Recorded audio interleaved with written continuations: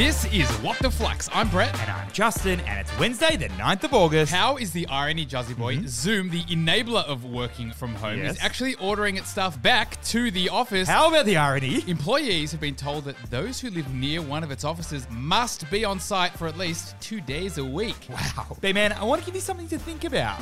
Last year, the best performing super fund returned over 13%. Okay. And the worst, lower than 4%. Oh boy. Now on a $100,000 super balance, that is a $9,000 difference in just 1 year. Think about how that compounds over time. Wow. Now in the Flux app this month, we'll take you through the things to think about when picking a new super fund. So download the Flux app this month and check out the Academy. 3 lengthy stories today, Juzzy Boy. Let's do it. For our first. Myer has experienced a major slowdown in sales since January, but has still seen its sales jump double digits since last year. If Myer was a football team, it would be the start of the rebuild.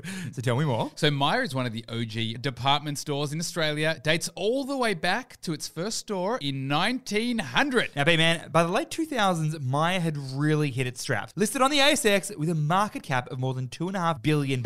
Jennifer Hawkins was their brand ambassador, and life for Myer was pretty good. But Brett, since then, it's fair to say there have been a few twists and a couple of turns for the Myer brand. In fact, in early 2020, Myer was worth just $220 million. But now, they've updated their trading performance for the 2023 financial year. They're forecasting a net profit of between $69 million and $73 million.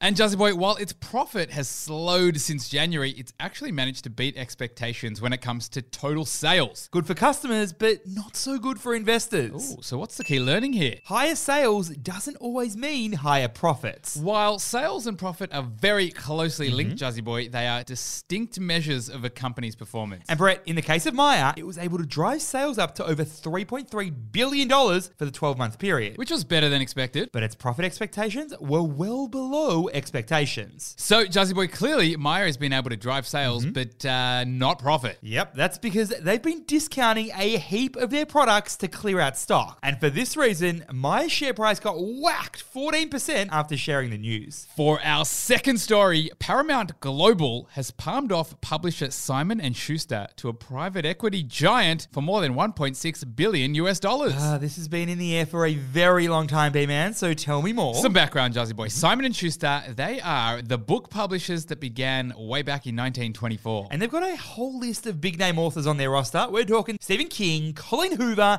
even Hillary Clinton. Now, Simon & Schuster was owned by Paramount Global by default after Paramount acquired another company named Viacom. Last year, Paramount tried to offload Simon & Schuster to another publisher called Penguin Random House for $2.2 billion US. But a federal judge in the US came in with the big block and said, nah, not on my watch. So now Paramount has just given in. They've sold Simon & Schuster to private equity giant KKR for just over $1.6 billion. Juzzy Boy, what is the key learning here? In the world of mergers and acquisitions, sometimes entities inherit assets that don't actually fit into their core strategic direction. Simon & Schuster wasn't aligned with Paramount's core entertainment and streaming focus. If this is a breakup, Brett, Paramount would be giving the "it's not you, it's me" line. And this isn't uncommon, Juzzy Boy. Case in point, Verizon acquired Yahoo in 2017, and with it came Tumblr, which Yahoo had previously purchased for $1.1 billion. But just 2 years later, in 2019, Verizon sold Tumblr for a rumored price of less than $3 million. Wow. And Brett, now, by selling Simon & Schuster, Paramount can allocate resources more effectively to its main focus and stop the bleeding. For our third and final story, Canva's latest valuation has hit $25.5 billion US as its early investors sell down, but Canva gears up towards an IPO in the US. Canva's private valuations have been more volatile than the English cricket team over the Ashes tournament, B-Man. So tell me what's going on here. Well, Juzzy Boy, Canva is, of course, the Australian-based design software that's been trailblazing internationally. They've got 16 million paid users over the world, and they made a whopping $1.5 billion in revenue in the last year. Now, Juzzy Boy, when it was party time in the tech sector, Canva was valued at nearly $40 billion US. Wow. And now, one of Canva's largest investors, Blackbird, has sold down $150 million worth of Canva shares, and Canva's valuation has been set to $25.5 billion US.